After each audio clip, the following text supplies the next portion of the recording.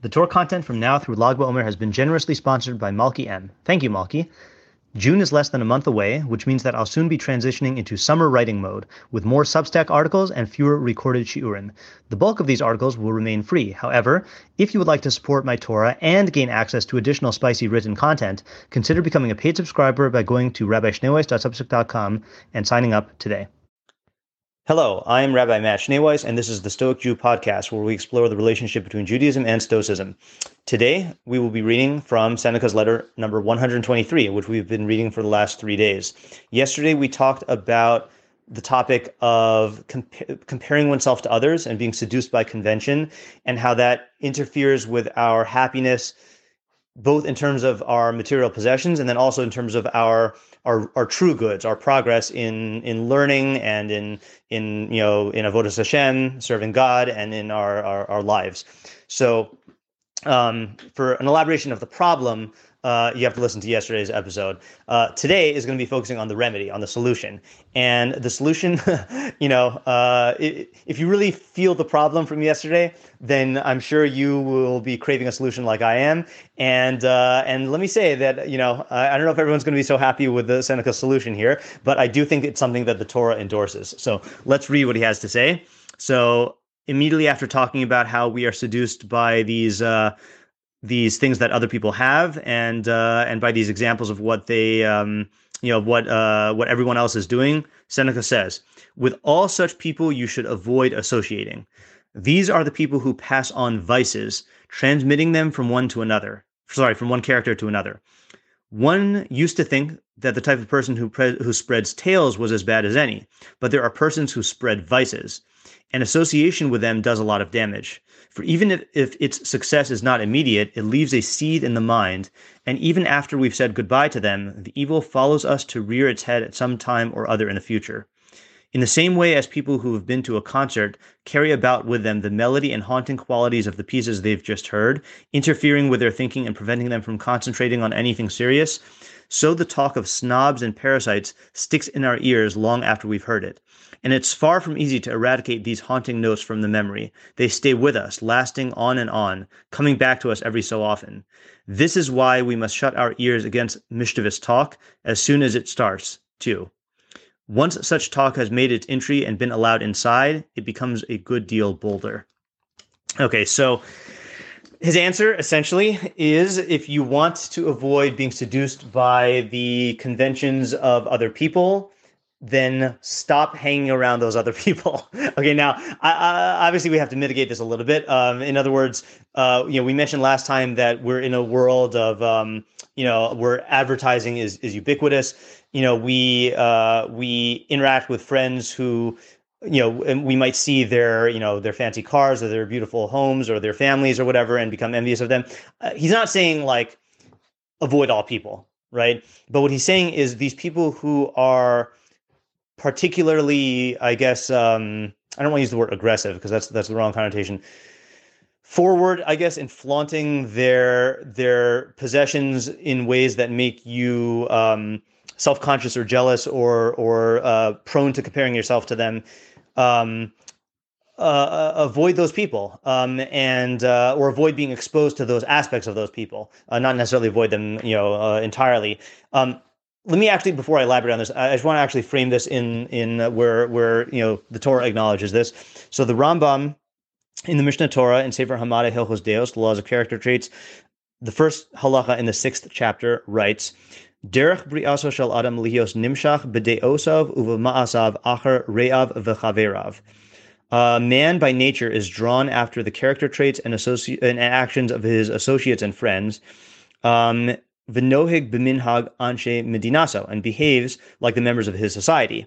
Lefikach, therefore, tzarich adam lehischaber latzadikim v'leishiv etel hachachamim tamid, kedei sheyilmad mima'asehem.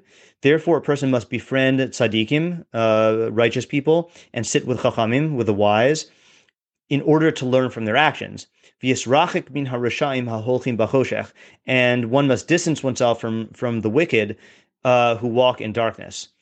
Kadesh lo yilmon mimaseim, so that he should not learn from their actions. Hu sheshlomo omer, this is what King Solomon said, Holech es chachamim yechkam v'roek silim yeroa. One who walks with the wise will become wise, and one who befriends fools will become broken. The Omer, and he says, and this is actually David Melch, King David, Ashrei ha'ish asher lo halach ba'atzas rishayim v'gomer. Praiseworthy or happy is the man who does not walk in the counsel of the wicked, etc. So this is a this is a fundamental of human psychology, is that we are heavily, heavily influenced by the people around us. Some people even want to go so far as to say that this is Aristotle's second definition of man. His first definition being man is a rational animal, and the second one being that he's a social animal. I guess leave that for later discussion about whether that's a definition or just a feature. But the reality is that we're affected by the people around us and by their values. And therefore, the best we can do, you can't, or at least nowadays, we can't really just like escape society entirely. So the best thing you can do is surround yourself by chachamim and tzaddikim, by the wise and by the righteous. And the Rambam says in order to learn from their actions, but it's not just to learn from their actions. It is to learn from their value system, which is not a relative value system. I mentioned yesterday, and I didn't mean to sound like I was bragging. When I said that I've heard that it's a problem with social media, that people don't like social media because people only put forward their best, versions of them, images of their own lives. I didn't mean to brag. And when I said I'm not familiar with that problem on a personal level, I'm certainly not bragging about myself. And I'm not even bragging about, I didn't intend to brag about my friends. I guess it does have to do with the quality of my friends and the way they use social media. But I mean, I guess I just find that if you hang around people who don't do that, then there's nothing inherently bad about social media. To the contrary, I mean, I have friends, who are interested in personal development and in chachma, in wisdom and in ideas and in learning, the same way I am, and they're not operating in a relative value system. And therefore, when I'm hanging around them in person, or when I'm looking at, I'm spending time on social media with them, I just don't get exposed to a high degree of these types of petty comparisons. And again, I'm not saying this to to say that that somehow makes me better. I'm saying that by removing myself from the stimulus, from the unhealthy stimulus of being bombarded with all these images, then I am not prone to feeling like I'm lacking something just because other people have it. I mean, things would be very different if I were constantly bombarded with people posting images of glamorous lifestyles that they're living, but instead, people are talking about ideas and personal struggles, and so I think that is the given what the Rambam said, given what Seneca said, that's really the best that we can do. And again, it's very hard because these things are all around us. And you can't escape them entirely. Like, let's say the example I gave yesterday, that in high school or in yeshiva, I've seen people struggle by comparing themselves to their peers. What are you going to do? Not go to shir? I mean, drop out of high school? Yeah, there will always be people who are better than you in any area that you care about. And most circumstances will warrant that you associate with them in the course of working on that area. But I guess that's why I'm putting the emphasis on as long as you are around people as long as you attach yourself to people who are also trying to break free from this relative value system, then the both of you can kind of help each other, or all of you can help each other to not get bogged down in these types of competitive comparisons. And again, the reason why I said that you might be disappointed by this answer is that, unless you are blessed to have access to such people in your life, then what basically the Ram and Seneca are saying is that basically you're doomed. You really do need to change the people who you associate with in order to create an environment that's most conducive to your growth in this area.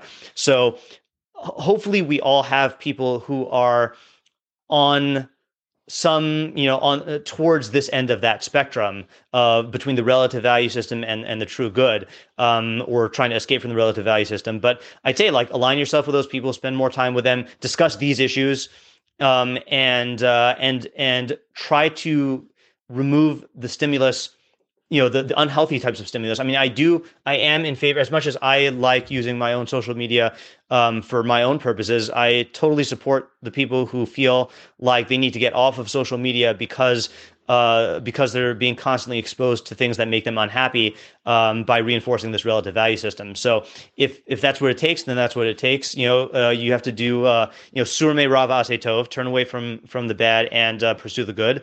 And it's just much harder when it comes to crafting our social environment, which feels like it's not in our control, but there is always something that you can do to be moving towards a healthy social circle and away from an unhealthy one. That is it for today's episode. Tomorrow, I guess I was scheduled to do a Q&A, but I kind of want to read one more paragraph in this letter because he makes another point, and I don't want it to wait for next week. So I guess we'll defer a Q&A this week. If you've gained from what you've learned here today and would like to support my production of even more Torah content, please consider contributing to my Patreon at www.patreon.com/Rabbi Schneeweiss. Link is in the description. Thank you to my listeners for listening, and thank you to my patrons for supporting my efforts to make Torah ideas available and accessible to everyone.